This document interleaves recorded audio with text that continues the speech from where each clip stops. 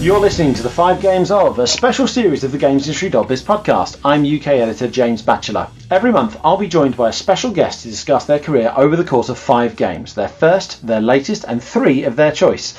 The conversation not only covers the games themselves but also the ways that those games demonstrate how the industry has changed over the years. The series is going to explore development, composers, PR, artists, writers, journalists, publishers, marketers. We're going to be talking to people from every aspect of the industry if I can track them down. Last month we spoke to Team 17 CEO and owner Debbie Bestwick. Before that we spoke to Thomas Was Alone developer Mike Bithell. If you subscribe to the podcast and scroll back through the feed you can find those episodes. But today we are speaking to Guha Bala of Velan Studios. Guha, thank you so much for joining us. Great to be here, James. For those who may not know you, which I'm hoping is a minimal of people, I'm trying to pick very high-profile guests for this series. A little bit about yourself, a little bit about your background, if you please. I've been making video games my whole life. I started making them with my brother Karthik when we were both in high school. I was in 9th grade, he was in 10th grade. And we came up with a name for our first studio. It was called Vicarious Visions. First started in our parents' basement, then grew it over time, actually. It took us forever to make our first game. We'll talk about that in a little bit. We were based in upstate New York because my brother went to school at Rensselaer Polytechnic Institute. In any case, time went on. We did a lot of games over time. Many of them were with Activision. We sold our studio to Activision in 2005, continued to lead it until 2016. We had a 25-year run, and we started again. And now I'm at Velan Studios and Velan Ventures. And for Velan Ventures, we invest in other game companies or game technologies. We love to work with entrepreneurs. Velan Studios, new mission. It's to discover new ways of playing, essentially. So we can go and find the next Guitar Hero or the next Skylanders or the next Wii Fit. And so it really gives us license to experiment and play. So that's what I do now.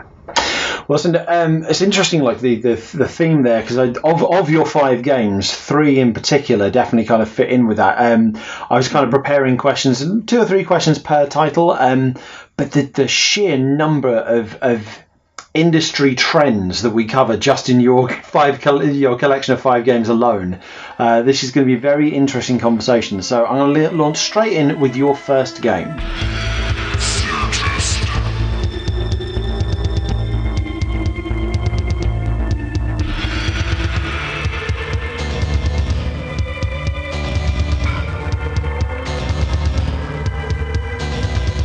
So first game is Synergist. This was released for PC in 1996, developed by Vicarious Visions and published by 21st Century Entertainment. I believe it was a point-and-click adventure with digitized actors and full motion video. Perhaps a little bit on the origins then. Like, how did this game come to be? Like, what was your role on it? Because this is the first game that you guys worked on. So this was a pretty awesome experience of making a game without really knowing anything about making games. It was the first game that my brother and I actually made. And throughout our childhood, we'd love to do things like make comic books, shoot short films, other kinds of creative work. And we met an entrepreneur. We lived in Rochester, New York at the time. It's a city in Western New York, home to Eastman Kodak and Xerox and Bausch & Lomb and other companies. We met a guy who quit his job at Kodak and started a business to create sound cards for PCs. He invented the Gravis ultrasound. And when we were upgrading our computer, we went and saw him, and he said, "Hey, what do you guys like to do?" And we said, "Oh, we like to make things. We like video games." He said, "Well, you should make one." Said, "Well, how do we do that? We're just kids." At that time, there's no Unity, there's no tutorials, there's no game institutions, there's nothing, no courses online. It's back in 1990. So he said, "Well, that shouldn't stop you." So he handed us a Turbo C book, so it's really dating us, and Autodesk Animator. He said, "Well, this should help you make the art. This should help you program it." And we said, "Okay, well, how hard could that be?" So we started learning how to do it. It turned out it was really hard.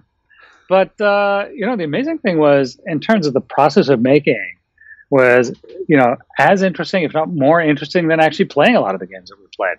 So while we're inspired by playing the games that other people made, that some of our favorites from the 80s and early 90s at that time, the actual act of making it coming up with the storylines, doing the storyboarding, trying to figure out which engine to use, and then no engine's perfect, so then how to modify it.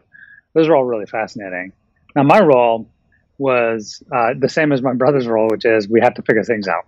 We had to figure things out in 2 dimensions. One is, how do we make the damn thing? How do we, get our arms around what we want to make and how we make it?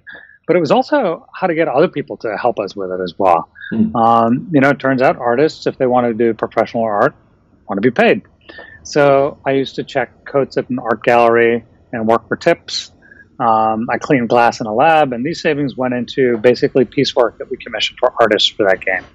And I was the art director, so I learned perspective drawing. I learned how to be able to animate. We went to a fabric store and bought fabric to create a blue screen or a green screen in our basement. We brought construction clamp lights to do the lighting, and then painstakingly, click by click, captured every frame of every animation and composited them in Autodesk Animator for the movement in the game. So if you can find it on YouTube, you'll know that those are pieces that we made. Every animation frame there was nothing automated at that time. So it was manually done. And it took us a good, the early part of it was started at the end of 1990. It took us till 1996 to get it out because we were just trying to figure out everything, and that was super interesting. It started with a lot of games that we see these days. They have high aspirations. They have 100 different features. They're scope rich in a lot of ways. And the error is to think that scope equals value. Of course, as a kid starting out, the way to write a novel was to write a lot of pages, for example. And likewise with Synergist, it was like, hey, write a story, make it as big as you possibly can, take people on an adventure that's amazing, that even we wouldn't expect it to go on. So we made up all kinds of stuff for the story, which is frankly frightening. And then we became the actors as well. So we video capped each other, got all of our friends, hired some actors, all of that. Along the way, we met a firm, 21st Century Entertainment. They actually had started building a business. It was a UK-based company. Started building a business making pinball games with DICE, DICE of Sweden fame and Battlefield fame. Their earliest games for DICE were these pinball games, Pinball Dreams and Pinball Fantasies. They desperately wanted to do more than pinball games. So along we come and say, hey, we've got this amazing adventure game you should support. And we signed a deal with them. In our first year of Karthik's second year of college, we finally published it. And it taught us 2 things. One is that the game that you make 5 years ago is not the game that people want today. So extended cycles have disadvantages. It's also that your expectations change. What changes. And so the bigger you make a game, the more likely by the time you're done with it, there's lots of things that don't quite fit with where you think consumers really are or gamers really are, or even it's hard to keep a tight creative vision. The game was actually pretty good, I would say, given all of our constraints. And certainly it was a pretty good indie title, at the time. But didn't do well commercially. Like it had we got a call in a couple of weeks ago, or a couple months ago rather, of someone who'd found the final Easter egg in Synergist. And this now, it's a long time later, right? It's 24 years later. Someone finally found it, and they said, hey, they wrote to us to claim their reward.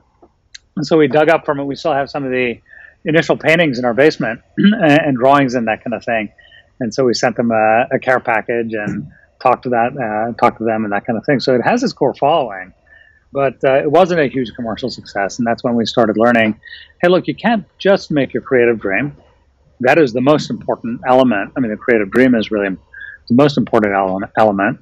But you can't stop there as a developer. You also have to think about, where's the commercial future for this thing? And it started us on a track for thinking about both. The folks that get too enamored of just the commercial futures quickly make pretty ordinary games. And ordinary games are a good way of going out of business. And the people that are too enamored of pure creative pursuits without a notion that you need to make it for an audience big enough to pay for it, well, they don't get to do it for as long as they want. They don't have creative and financial independence. So that was sort of a very early lesson for us. And so we try to apply that, where we went.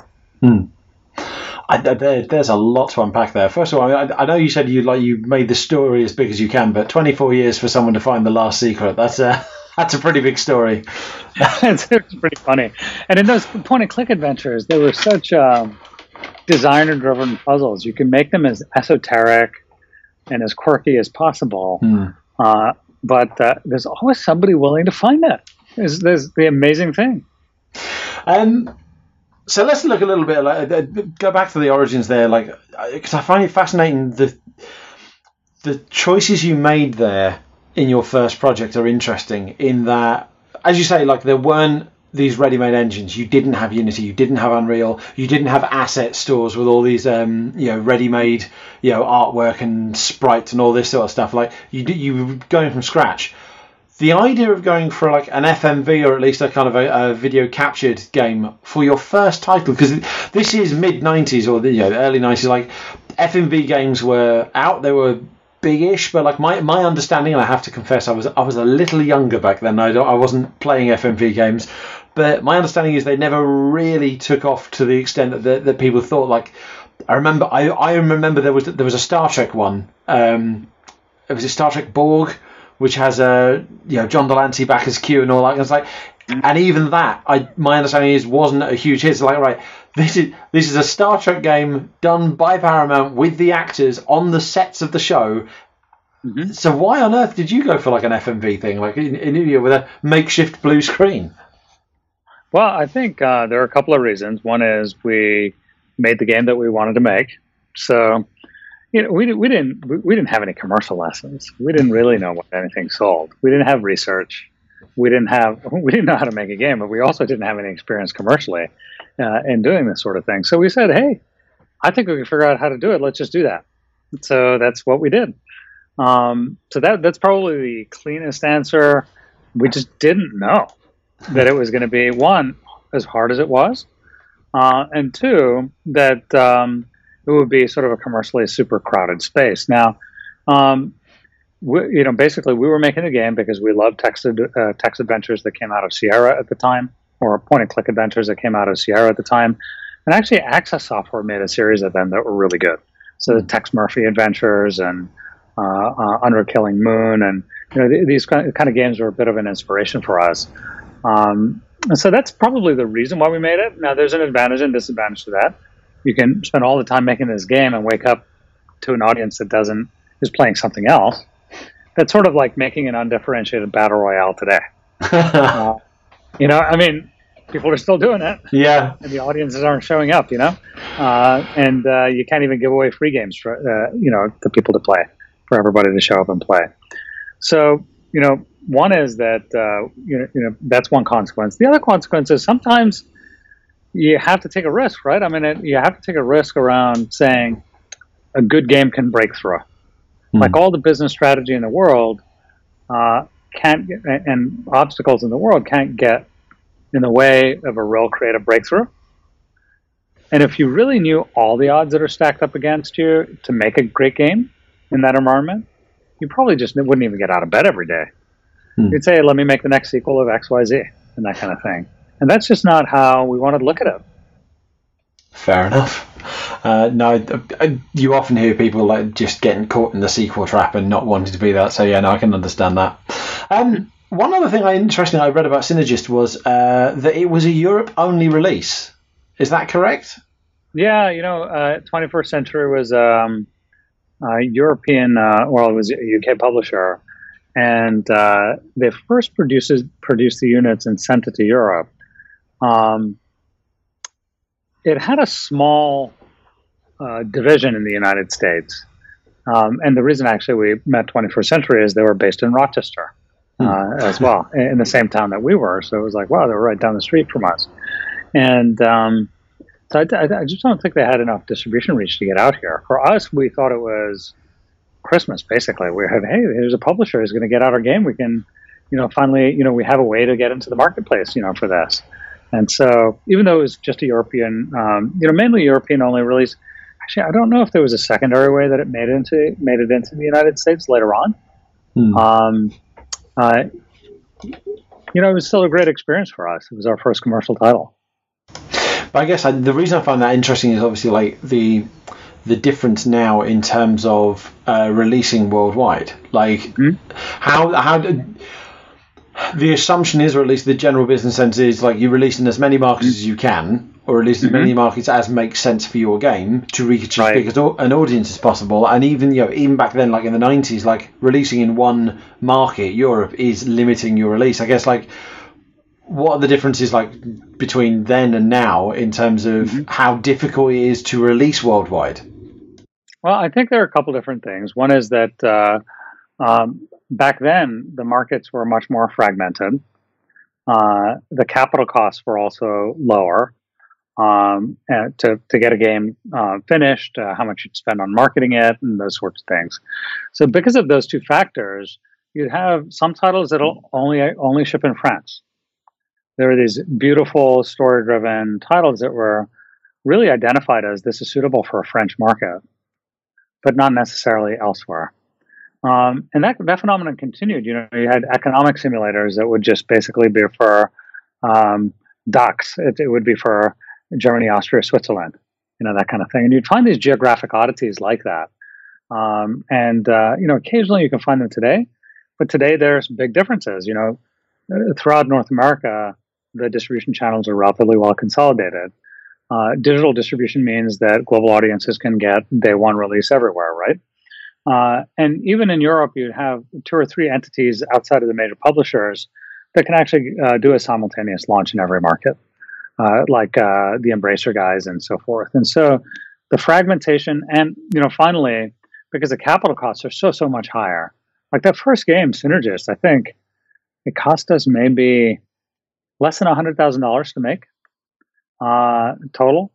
And the marketing wouldn't have been much more than that, I don't think. So that's very different than today, where if you look at most games outside of let's say AAA games, I mean, you just can't afford to release in a single market, so you have to go global. Fair enough. We have still got 4 games to go, and there's a lot of discussion around these, so I might move us on to your second game.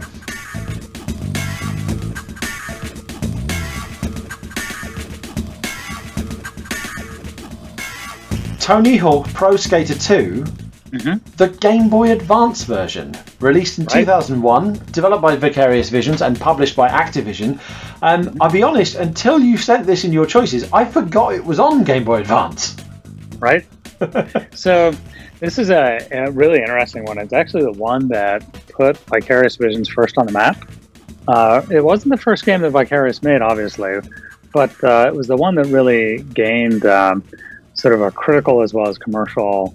It was our first, I would say, critical and commercial blockbuster. Tony Hawk, it was the first BAFTA that we won as well. It was won Mobile Game of the Year when that became, during the first time that BAFTA had a Mobile Game of the Year category. The big deal there was that, Tony Hawk Pro Skater 1 had come out from Neversoft. It was really a surprise hit. I mean, I don't think anybody thought it would have the performance that it did, but a lot of things came into clarity right around that.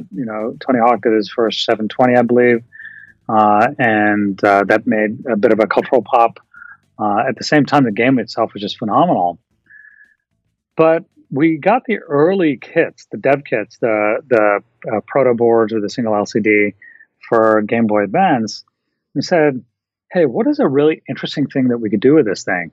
The machine was still very limited in its calculating capabilities and so forth, fundamentally a 2D hardware. So I think there's a way to make all the 3D physics and gameplay for Tony Hawk come to life on the system.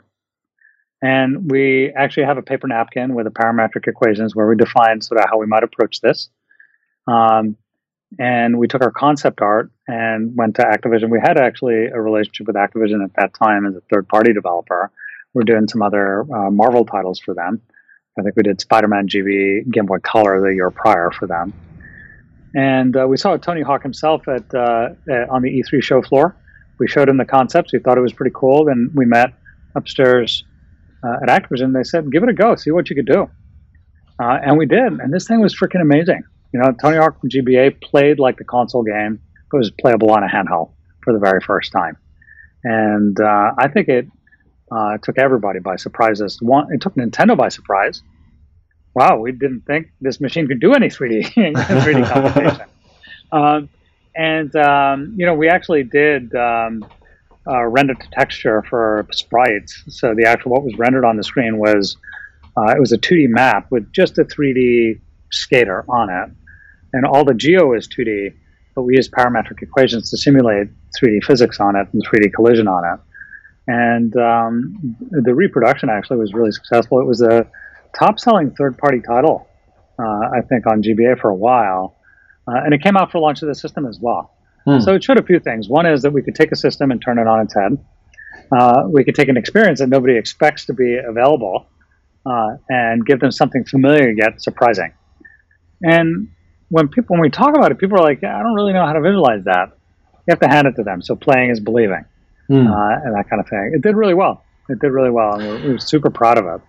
I remember seeing screenshots. Again, this is kind of a difference of then and now. Like my experience of games, you couldn't just go on YouTube and watch videos of it because the internet wasn't YouTube didn't exist, and the internet wasn't as forthcoming with game videos as it is today. So my memory of Tony Hawk 2 on GBA was screenshots in N64 magazine, and looking and thinking, oh, okay, yeah, so they've kind of done like an isometric version.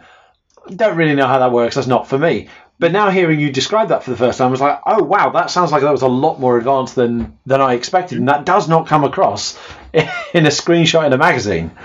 It's, it's so true. Like anything that's, most things that are kind of fundamentally new play patterns, they don't have an immediate analog. They're pretty impossible to describe with text. Like in an article, it's really hard to describe them.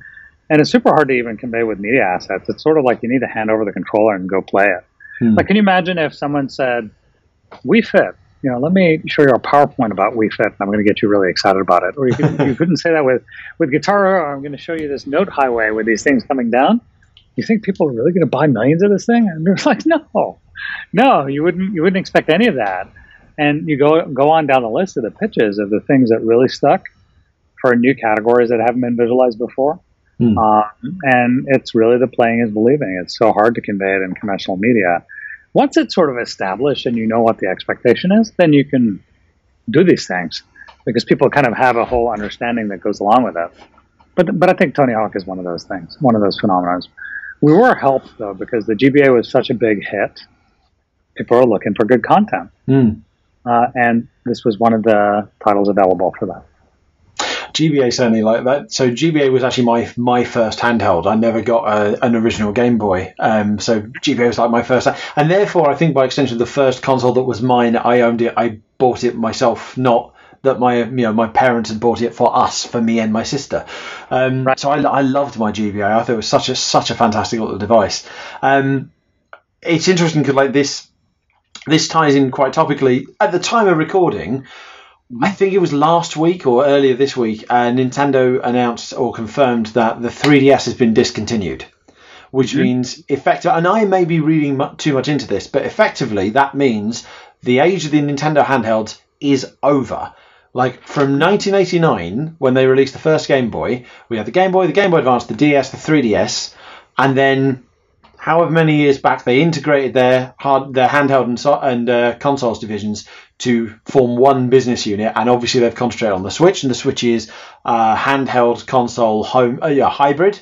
I think the fact that it's, to me, the fact that it operates as a home console and it feels like it's positioned as a home console that becomes a handheld rather than the other way around. So beyond the Switch Lite, 3DS is likely to be the last dedicated Nintendo handheld system. So I guess let's talk a little bit then about just the rise and fall of handhelds. Like, as you say, like GBA was a hit when it arrived. The Game Boy was amazing. And the GBA went on to be succeeded by the DS, the 3DS and so forth. Like handhelds were big business back then because you didn't have mobile phones. Like I think mobile gaming in 2001 hadn't advanced much further beyond Snake from what I remember. So I guess, your thoughts on like kind of the rise and fall of the handhelds. Well, I think that, we've had different waves, throughout our industry, like different kinds of platforms coming out with play patterns and so forth. Nintendo had a knack of taking whatever technology available and reducing it to its sort of essential complexity. And what I mean by that is that there are companies like Nokia with Engage that came out and said, well, everybody's going to leave their home. They leave their home. The thing that they'll always go back for is their phone. So why not make a phone and a game system together? Turned out to be quite a complex device. I don't know if you remember the Taco phone. I do remember the Taco phone. Yeah, just a little sad visual. But the Atari brought out the Lynx. So there are a lot of different attempts to come into handheld space. And of course, later on, you have PSP and Vita and all of those sorts of things too. But these guys had a way of saying, let's really drive down simplicity for what's really important for entertainment on the go. And they had that formula down for the black and white Game Boy was a bit of a phenomenon, 10-year phenomenon, and really Tetris was the perfect application for it. It was a black and white LCD. So in sunlight, it was easy to use. It was pretty big, the initial Game Boy, but it was all optimized to give good battery life as well. For what was available with the computing systems available at that time. Same thing with GBA or a Game Boy Color. With Game Boy Color came Pokemon, and it really gave the incentive to say, look, I want to take my device on the go. I want to be able to trade and do Pokemon bottles and other things like that with other players, and so on and so forth. So I think the rise of handhelds was really saying there is a place in the home for playing entertainment. That's where the NES is, the SNES is, and then PS1, etc.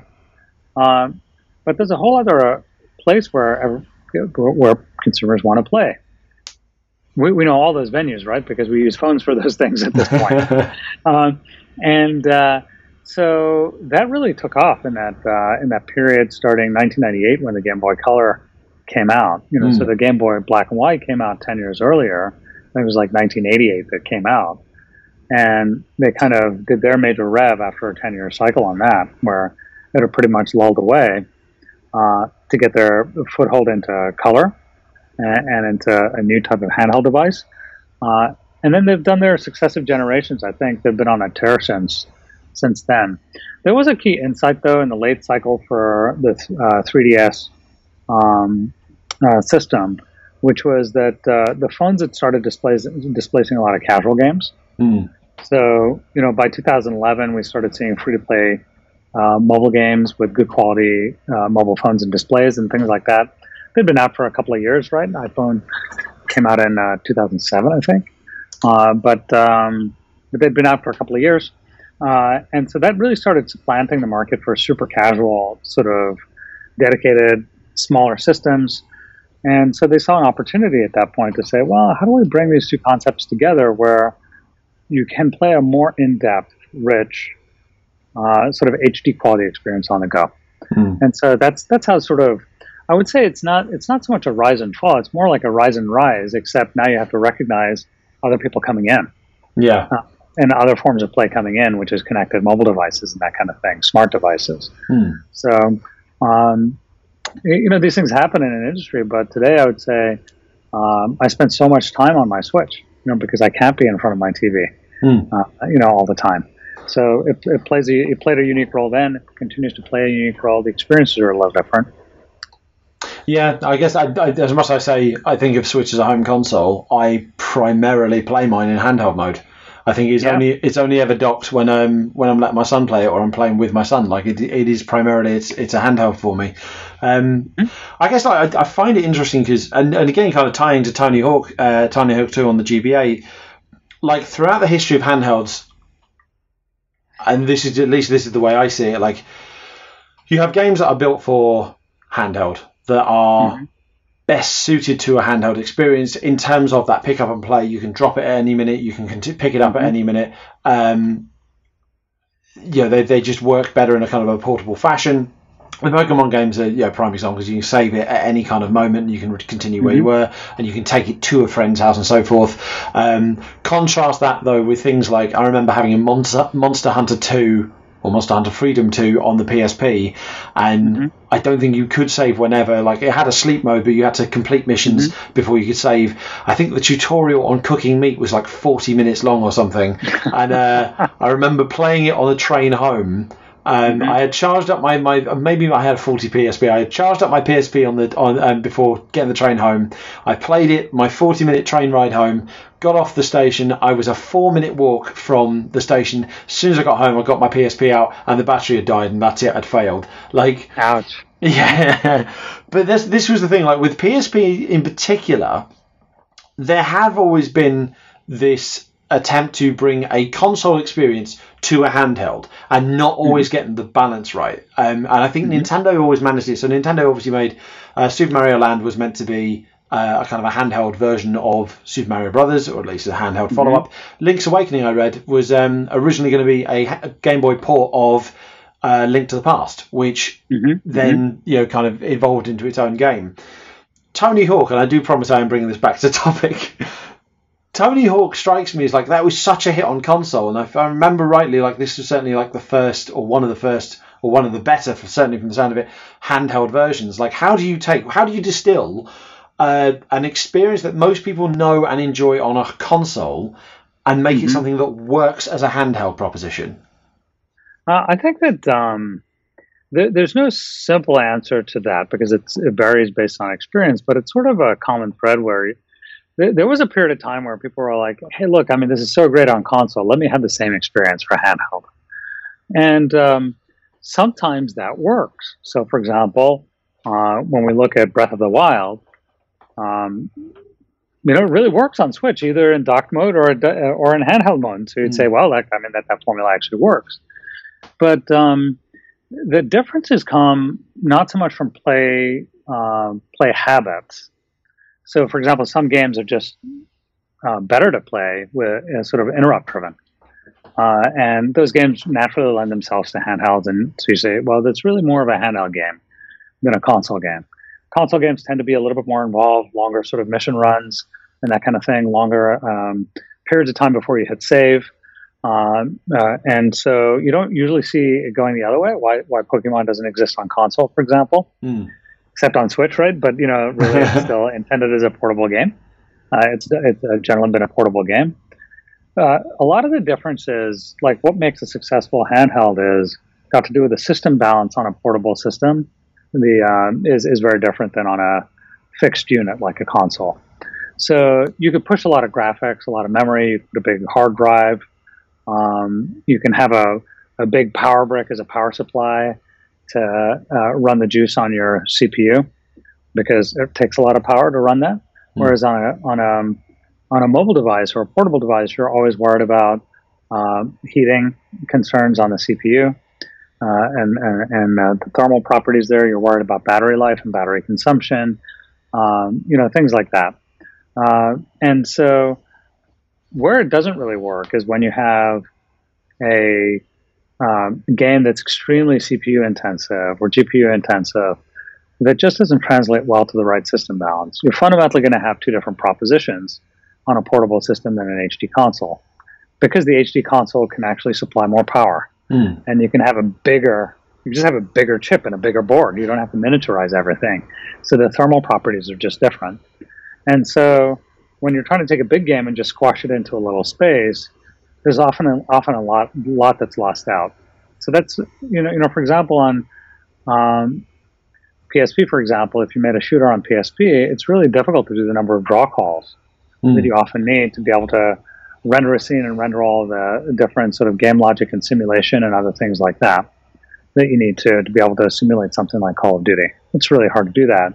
So you'd have other games like Splinter Cell that'll come out where you only ever see one or two enemies at a time. Whereas Call of Duty is all about lots of enemies. You need that for the experience. And so this kind of going from big to small is actually a pretty unique journey. That's why sometimes you need to just think about it and say, well, that big HD experience belongs on an HD system. Let me just give it a rethink and see what is going to be an amazing experience for the handheld, and do I want to make that? So that would be the sort of for example, for Tony Hawk, the reason why we made it is not because Tony Hawk was very successful, therefore the same console game needs to be translated over. Let's figure out how to do that. It was more like, I think we can make a great Tony Hawk experience, despite the architectural choices on that system, with this unique approach. So let's go make that. And so we built the prototype, and we showed the prototype. And we were like, wow, that's cool. I still have my Game Boy Advance. I now really want to track down a copy of this game and give it a go. Oh, you got to try it. You need to try it. Gonna have to we made a few of them after Tony Hawk 2. I think we did. Actually, we followed the handheld generations on that. I think we did 3 for Tony Hawk's American Wasteland. We call it Skateland for the DS. American Skateland for the DS was the first one to support Wi-Fi Connect and Wi-Fi and multiplayer on Nintendo DS, along with Mario Kart. So it was a really good multiplayer experience, on that. And then I think we also did Tony Hawk's Downhill Jam. So we did a series of those products. Half of them was on the inside of Activision. So we sold our studio to Activision while we were working on that series. Nice. Well, let's continue your relationship with Activision with your next game, which was a pretty big hit for them.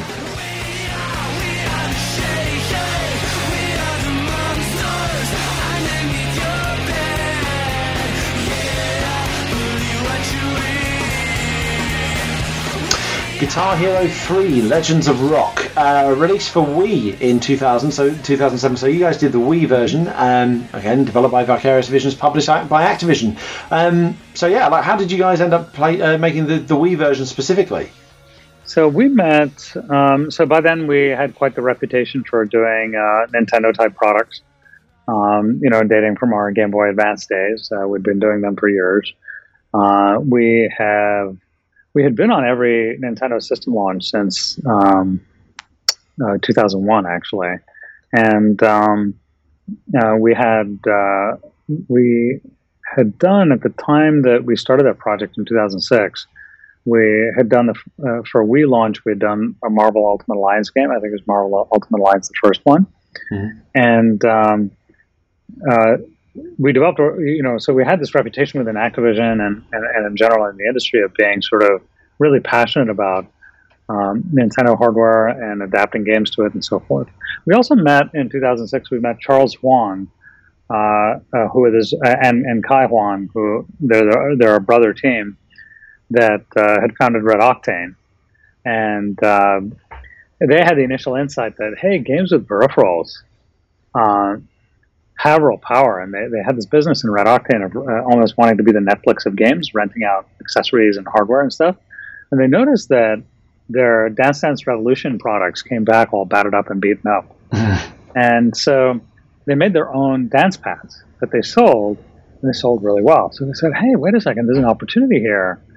Why don't we look at a musical category that's out there, that's not in Dance Dance Revolution, that we can make the hardware for and make this a hardware and software experience, because that seems to be the thing that really makes music rhythm take off. Go from sort of being an electronica and niche type of thing to being mainstream. And they said, we're going to do this around classic rock. They mortgaged their homes. Actually, I think they double mortgaged their homes. And they could only make so many units because they only had so much cash. They didn't even bother marketing it because they're like, well, we can't make more units to sell more units. We don't have the cash. And so they went to Walmart with this big PS2 box, PS2 only. It was, PS3 was coming out, so nobody had come out, so nobody really wanted PS2 stuff. Walmart was like, that looks different. That looks really different. Let me stock it. And within a day, they were sold out. Within a couple of days, they were sold out. And they said, hey, we need more. And they said, well, we can't give you any more. We don't have the cash. So Walmart advanced them the cash to make more. Anyway, this had just happened in 2005 going into 2006, and it started becoming a cult hit. And they were looking for their next move. Activision made an offer. Harmonix, who supplied the software side, so Kai and Charles had hired Harmonix to take their previous game and then adapt it to classic rock and make Guitar Hero with them. And so they had hired Harmonix. They went to Viacom and started making Rock Band. So Activision's like, who can make this? We put our hands up, and Neversoft put their hands up, and Neversoft took the 360 and PS3 SKUs, and we took the Wii SKU. And we had to actually create the engine from scratch, in addition to all the new content from scratch with nothing in reference within about 9 months. Wow. So we created an engine, we created the game, we did all the notes and that kind of thing, and we shipped that sucker in 9 months. It was unbelievable. Massive team, on that. And we enabled the first kind of music purchases on that had ever been done on the Wii, as direct in-game transactions, on the Wii. So it was an amazing experience, for us. It was definitely one of those 24/7 type of development cycles that we had. But we're really inspired to do something different and special with this thing. And then that started us off on the road to actually building, taking Guitar Hero really from, it was initially on PS2, and then it came to Xbox for Guitar Hero 2 as well. But by Guitar Hero 3, we were really able to broaden it and then scale it up. Well, let's look at the broader, the wider picture. Like, the industry itself was broadening by this point. So you'd already had the. I mean, if we go back further enough, the PlayStation had been the original PlayStation had been a massive hit. Got a lot more people into gaming. The PlayStation 2 had really taken off. And obviously, the fact that it was a DVD player as well. A lot of mainstream casual gamers had bought the PS2 and had things like Dance Revolution, iToy, Buzz, all those kind of party games. By the time you get to 2007, the Wii's been out about a year by this point, and Wii Sports has really been a massive hit. And the prospect of all these like multiplayer games that everyone plays together in the lounge and that are accessible to people who aren't used to playing games. And right in the middle of that, you then have Guitar Hero, which appeals to people. Like, music is a universally appealing thing. Not everyone might be into not everyone's into classic rock. Fortunately, I am, but not everyone's into classic rock. But everyone's into music. Everyone loves the idea of playing music. Actual guitars are quite complicated. These plastic ones are not. You press buttons and you follow along and you join in the game. I mean, I remember these being huge. I remember having like family Guitar Hero tournaments like around Christmas. I remember by this point I would think I was living with a couple of mates in a flat, and we just had our mates over like every weekend, and we'd play like drinking games around Rock Band. So right, you lost, take a shot. Right. You scored your power. You activated your power. Quick, take a shot. And it just became this very kind of social thing that games hadn't been before in quite the same way. Like, you're more likely to get your aunt, your uncle, your gran, a member of your family to sit down and play Guitar Hero than you were to play GoldenEye, for example. Right. The interesting thing is that I think Guitar Hero today, if you just rank them up, it's not the highest selling from a total units. It's not necessarily. I mean, it was a big product, but it doesn't kind of top out all the metrics from just a pure number of sales and that kind of thing for absolute scores. But it's one of the most remembered games last 20 years. So if I say, typically, when I meet somebody, they ask me what I do, and I say I make video games, and they ask anything that I know of, and I could list off a couple that most gamers would know of, like a Skylanders game, or these sorts of things, like a Tony Hawk game. But it's really Guitar Hero that the layperson will remember. Understand. So there are relatively few that really have that kind of cut through beyond the existing audiences for games. What is it then? Is it the fact that it's the peripherals? Because Nintendo's whole pitch around the Wii was that the controller itself is too daunting, is too scary. Like, there are just so many buttons, and unless you instinctively know like how to use them, like tutorials aren't brilliant right now. You shouldn't. It's not an intuitive device. Like even now, even like the Xbox controller, the PS4, going on PS5 controller, they are not intuitive devices unless you are to an extent used to playing with these gamepads, or if you're willing to put the time in to get used to them. But a plastic guitar, you get the gist. You know the way to hold it instantly. You know that you're going to be strumming with this bit and you're going to be pressing buttons here. Like, there's just an inherently accessible nature to a peripheral that is modelled on a real world object. And again, like Nintendo had managed this with the Wii remote was shaped like a remote because so many people were used to using remotes for TVs, for DVD players, for CD players. It's a recognisable device. Like, I guess Is there still scope for that now? Like, creating peripherals that people will look at, understand, and just be able to get to grips with? Because we don't see games like Guitar Hero as much in the market now. Mm-hmm. I think, the viewpoint I have on this is that it's not just, intuitiveness makes a lot of sense, right? Intuitiveness in controls and approachability or accessibility in a game is pretty important to bring in new consumers. And some games are just, super popular, but they're not particularly accessible. Like League of Legends is not a particularly accessible game, but it's super popular, right? In terms of peripherals themselves, I think it's less about what is super familiar, but if you can answer these two questions, you have something. One is that is it something that you can get in and get the hang off and have some comfort around relatively quickly? It doesn't have to be familiar at first, but can you get into it? And equally, or maybe even more important, is does it actually impact the interactive experience in a pretty profound way? So the way Nintendo has thought about it, and the way certainly we thought about it in the past and present, is that the connection to the interactive experience is super important and is part of the interactive experience itself. So the experience itself doesn't stop at the screen. It's where your mind and your body connect with the experience. And so in that sense, a PS2 controller, or PS3 controller, or PS4 or 5 game controller allows you to connect through those buttons to the action commands that you're doing. Like God of War feels really good through a PlayStation controller. And so it's almost like that's the way I'm going to, because we're not out there waving swords and stuff like that. People have done that too, and they're fairly ridiculous, right? Everybody knows how to hold a sword. Everybody knows how to do a lightsaber, and we've seen those kinds of, everyone thinks a duck hunt is the way to go, right? Everybody knows how to hold a gun and a rifle. But none of those have the cut through because of their intuitiveness. The thing is that they're not the way the connectedness is uniquely experienced in that interactive experience.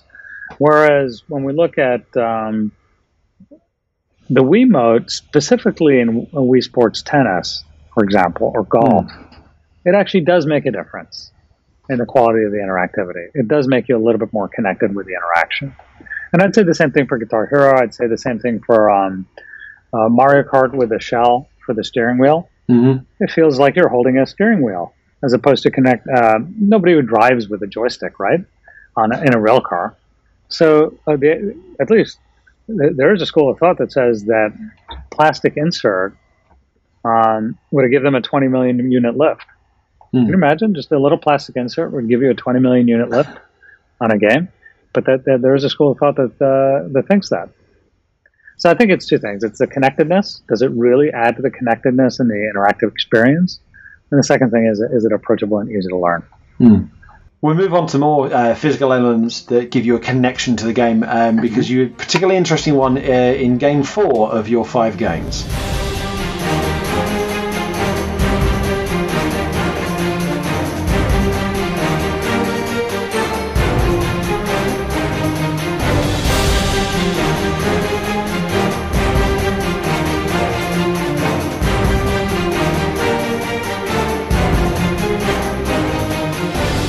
Game number 4 is Skylanders Swap Force, released for Wii, Wii U, PS3, PS4, Xbox 360, Xbox One in 2013. I believe there was also a 3DS version, but that was developed by N-Space. Swap Force was mostly developed by Vicarious Visions, working with Beenox, and published by Activision. This was the 3rd or 4th entry in the Skylanders series? I think it was the number 3. Number 3. So I keep meaning to do with this with your previous games, but I get so excited about what we're going to talk about. Let's stop and do a little kind of montage. Like, how did we get to the point from Guitar Hero to Skylanders even starting to Swap Force? What was happening in the intervening years? So it was interesting. We worked closely with Toys for Bob through the entire creation of Skylanders from the first game. So at Vicarious, we actually supplied, they used our game engine that was developed at Vicarious to make all of the Skylanders games and some of the stuff before that Toys for Bob was working on. We made the first 3DS game for Skylanders and Skylanders Spyro's Adventure, and created the first 3DS engine within Activision as well. And then we did the Giants game for Wii, But all along, actually, late cycle, right after the 3DS game was launched, we started on Swap Force. It takes a couple of years to make these games. And so it was sort of like pipeline in between. But the origin was actually a few years earlier when we were working on Guitar Hero and taking on a lot of the work on the Guitar Hero side. Toys for Bob was looking for their next gig after Tony Hawk had sunsetted, and there's a lot of interest in toys with peripherals and different ideas and things like that because of the success of Guitar Hero. But the real insight that Paul Ritchie, the CEO and creative director at Toys for Bob at the time, he's since moved on. He was really sort of a toy aficionado. He came up with the insight that, hey, look, my toys, I play with them. He probably still plays with his toys, but kids play with their toys, and they're acting out the adventures. Why don't we help them do that within the game? We can bring the character to life. Activision also had in its IP library through the Vivendi Universal transaction, Spyro. So as a starting point, the folks at Activision, Mike Griffith was the CEO at the time, said, "Yeah, why don't you try Spyro for this? They could lead to something."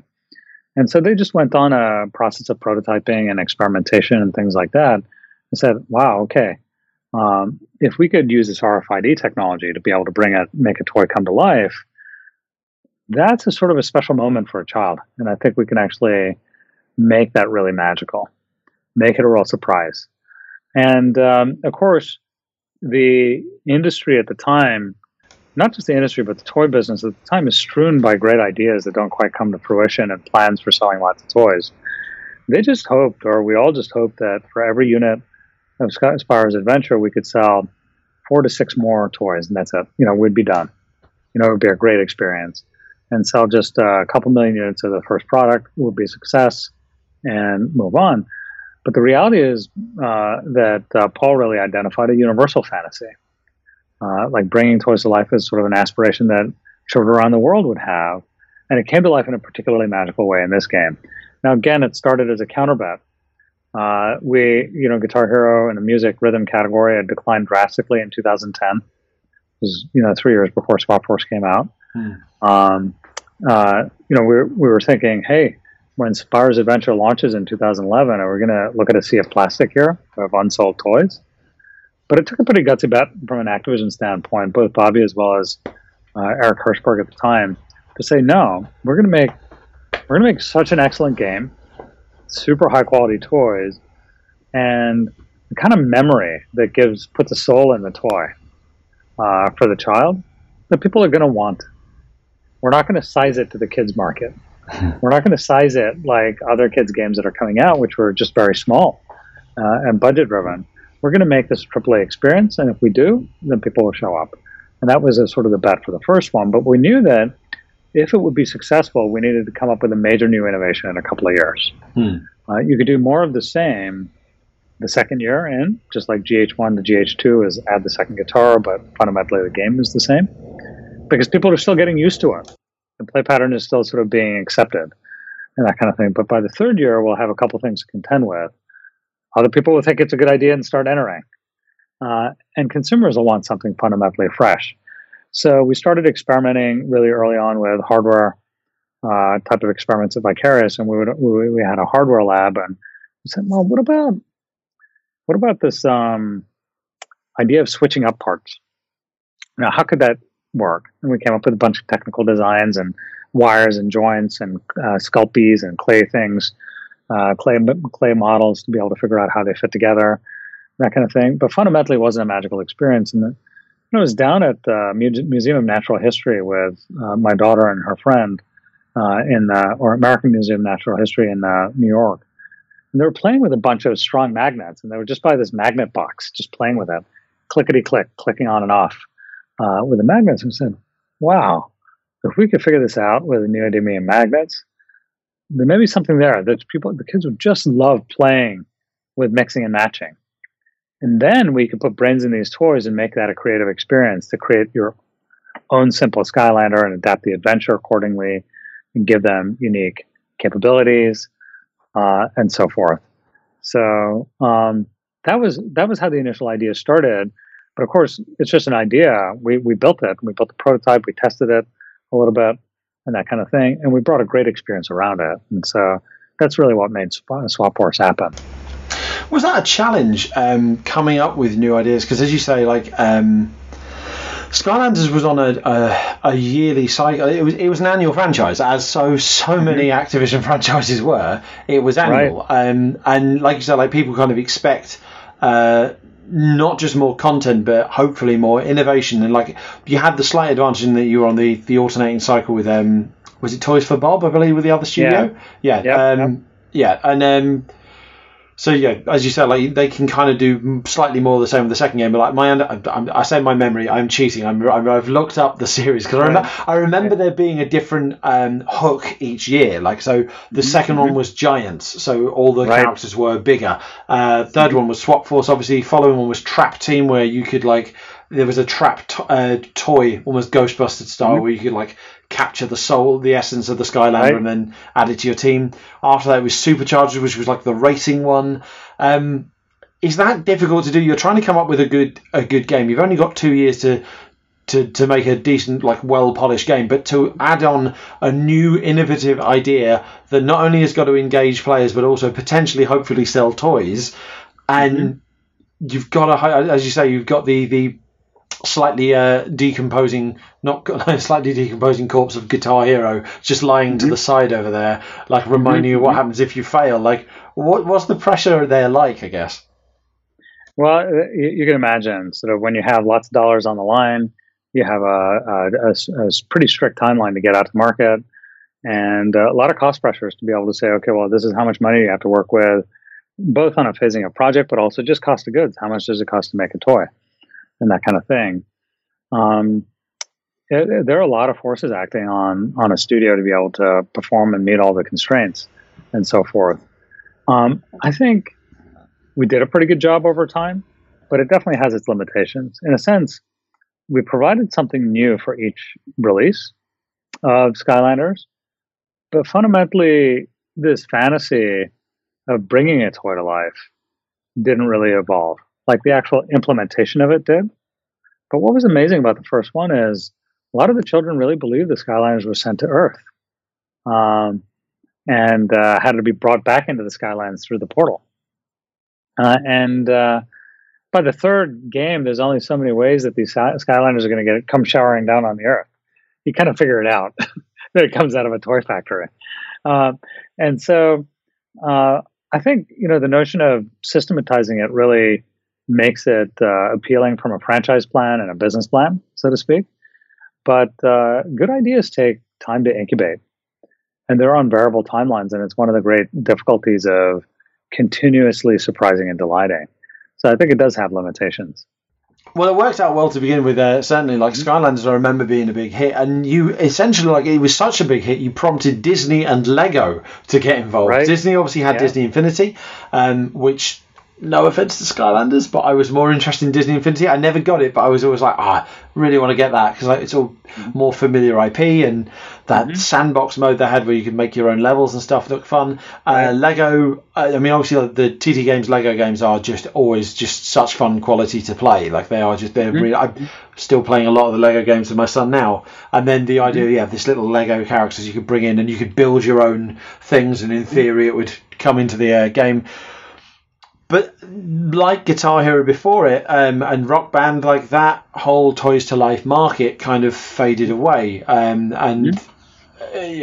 Disney kind of pulled out quite early because they just changed their game strategy. They pulled out of all games, not just Infinity, and even Lego Dimensions, I think, kind of tapered off. I guess why is it like that? That fantasy of kids bringing toys to life hasn't changed. My son is 4, and he still plays with his toys if he's coming to life. He still has that imagination. Why has that not been sustained through video games, I guess? No, I think that the examples of unleashing your inner rock star or bringing a toy to life, they are universal fantasies. The games themselves sort of delivered on the fantasies without evolving it for what's fundamentally new and fresh. And that's sort of okay, actually. I would say it's not really a game's limitation or even a studio's limitation. Um, Sometimes it just takes time to bring in a new generation of players. Sometimes you just don't have quite the right idea. So, good ideas don't have to deliver every year. There are games like GTA that come out every, who knows exactly what the frequency is because it varies. But GTA 5 is, I don't know which year, what year is it in? Is it year 6 or year 7? GTA 5? Year 7. It came out 2013, and it is Right. and we're still going to get like more versions. How is that possible? Exactly. And so it's like, well, do they really need to make another one of those? Well, yeah, they will eventually. And same could be said of like a StarCraft game or, these sorts of things. Sometimes it just takes time to say, for my next generational leap, it'll take some time, but the idea and the fantasy are still alive. So maybe it's really the how much can you actually, how far could you take a single insight in innovation? How long will that cycle play out? And what is the next one? And maybe it's not continuous. Maybe it takes a little time before it comes back. So that's sort of my take on it. It is a contrast with some other franchises. Call of Duty has an update every year, continues to have, a very big fan base, on a yearly basis. That's true for sports games as well. But other games like Mario franchise, for example, usually only see one implementation of a type of play pattern for Mario in a console cycle. And the viewpoint there is, hey, look, it's a super high quality game. I mean, we don't need to make number 2 necessarily. There are more people that could buy number 1. And if they don't want to play more of number 1 because they're done with it, we have other things that we can offer them as well. And so there are multiple ways of looking at that problem. Some people do look at it as, hey, look, eventually it died. But the reality is that, all franchises have cycles. Well, your franchise cycle point there, particularly about Mario, brings us very nicely onto your final game. I figured it would. Almost like you planned that. Yeah.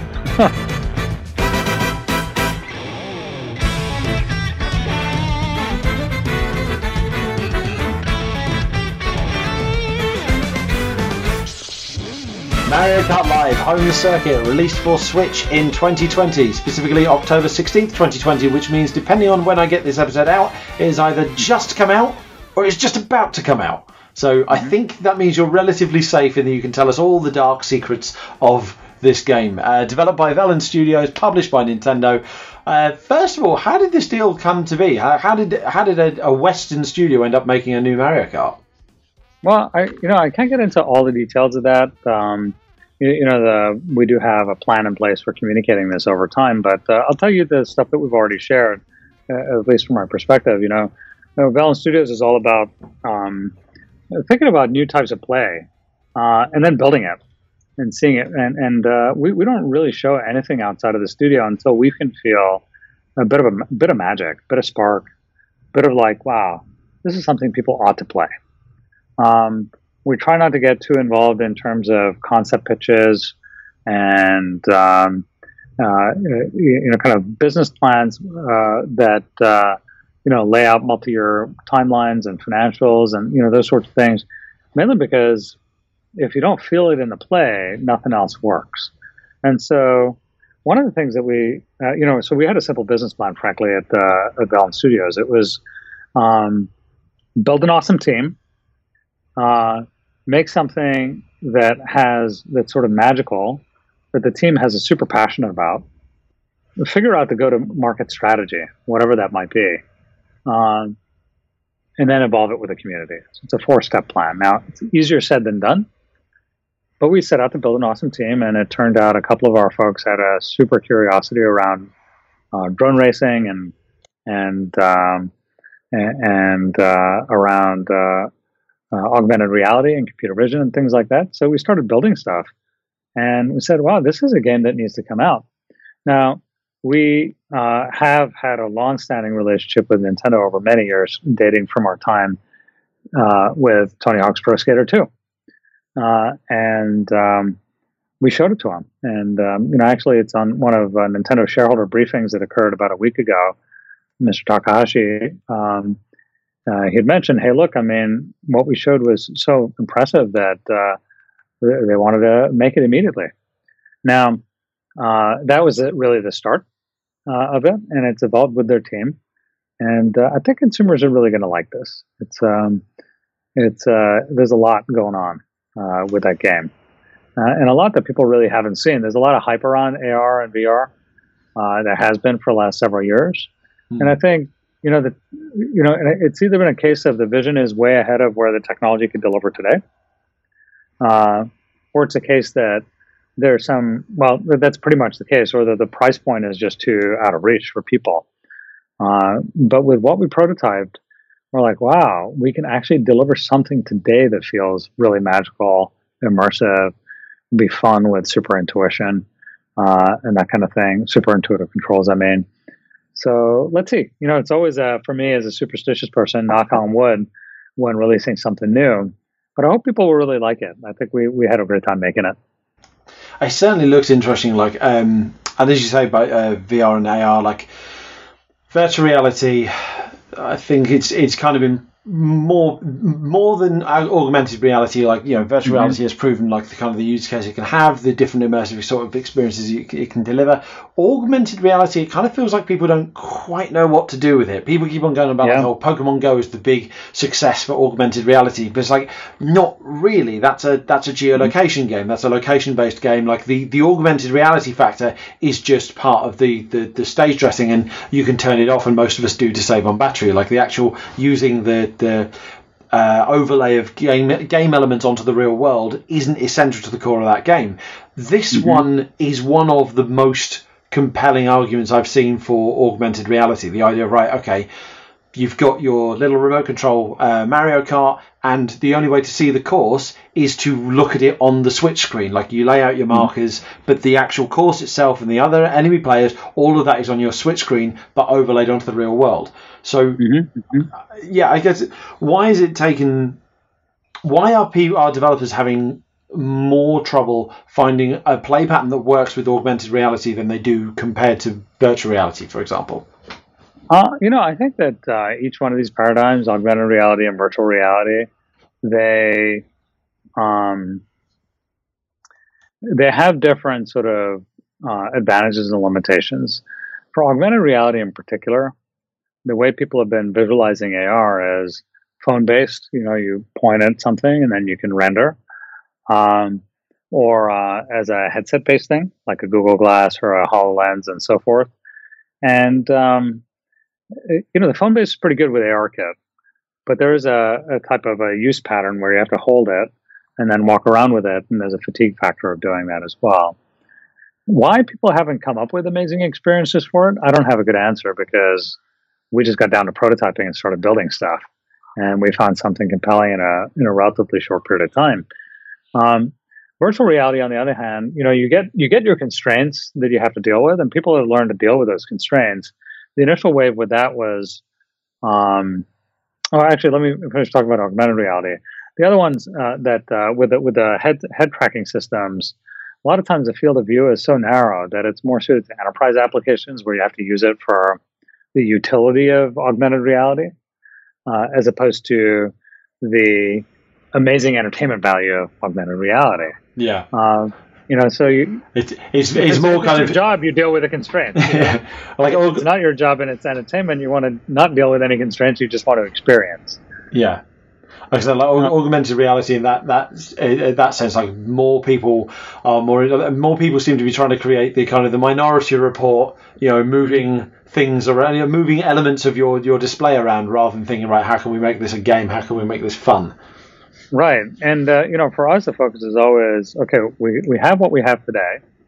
Some things we need to go get, meaning we'll design the system, we'll design the chipset, we'll design the hardware, we'll bring all these things together and try to bring, people from different types of expertise around this common vision and that kind of thing. So we got to work on that, but we try to deliver a play for what's there and capable today. And that's really important from a game standpoint, because the fantasy of the future is irrelevant to a person wanting to play a game today.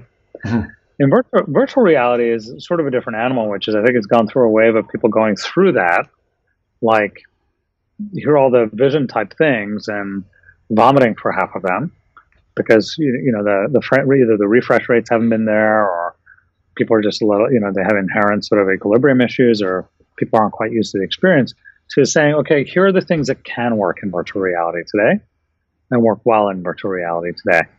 So those guys are a little bit more successful with it. Augmented reality perhaps is getting into that state right now, working with the constraints to deliver a superior experience. With Mario Kart Live, I think it's reframing the question was important to us. We're not doing phone-based and we're not doing headset-based. We picked a problem that we thought we could have a unique solution to that delivers an amazing experience. And again, you're almost like, as with Guitar Hero and certainly as with Skylanders, you've created a concept that can potentially sell other toys. So, albeit like the initial wave obviously is just the 4 characters, I believe.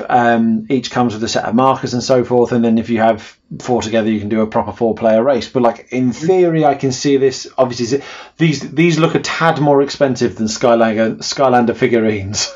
But I imagine the concept could be spun out to more characters, perhaps carts that fire little weapons around your floor. I don't know.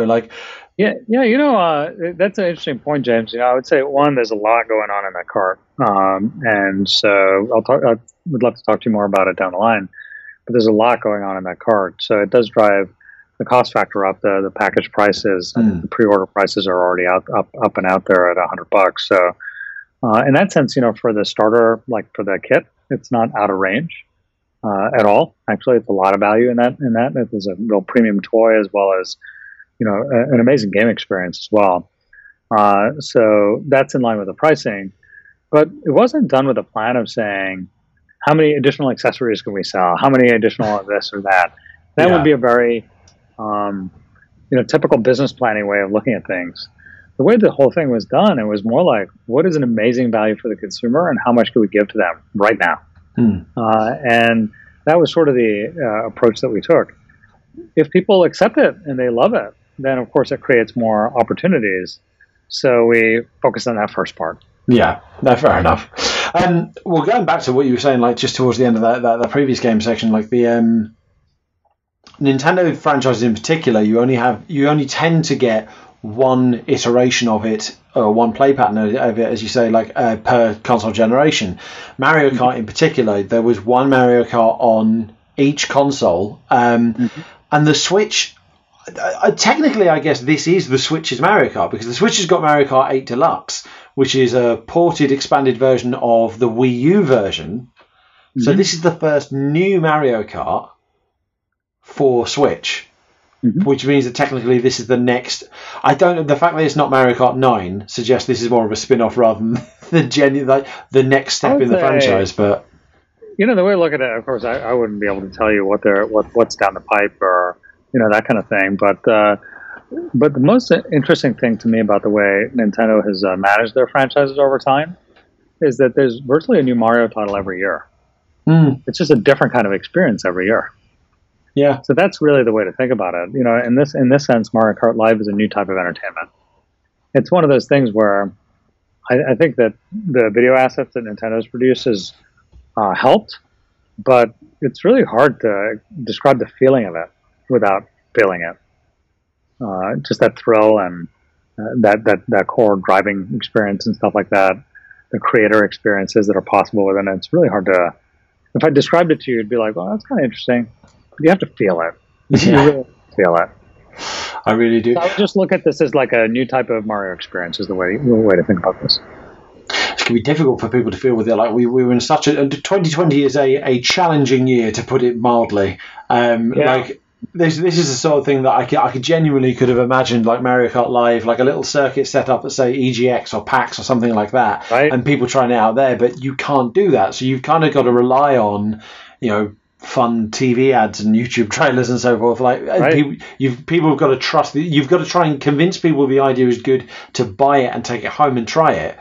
That's got to be a big challenge. I don't know how closely tied you are to like the marketing side of things, but like that's got to be a big challenge of like you've created this new play pattern, as you say, like this new type of Mario Kart experience, and the only way people can experience it or understand whether or not it's for them is to buy it or hope that their mate buys it first and try it around their house.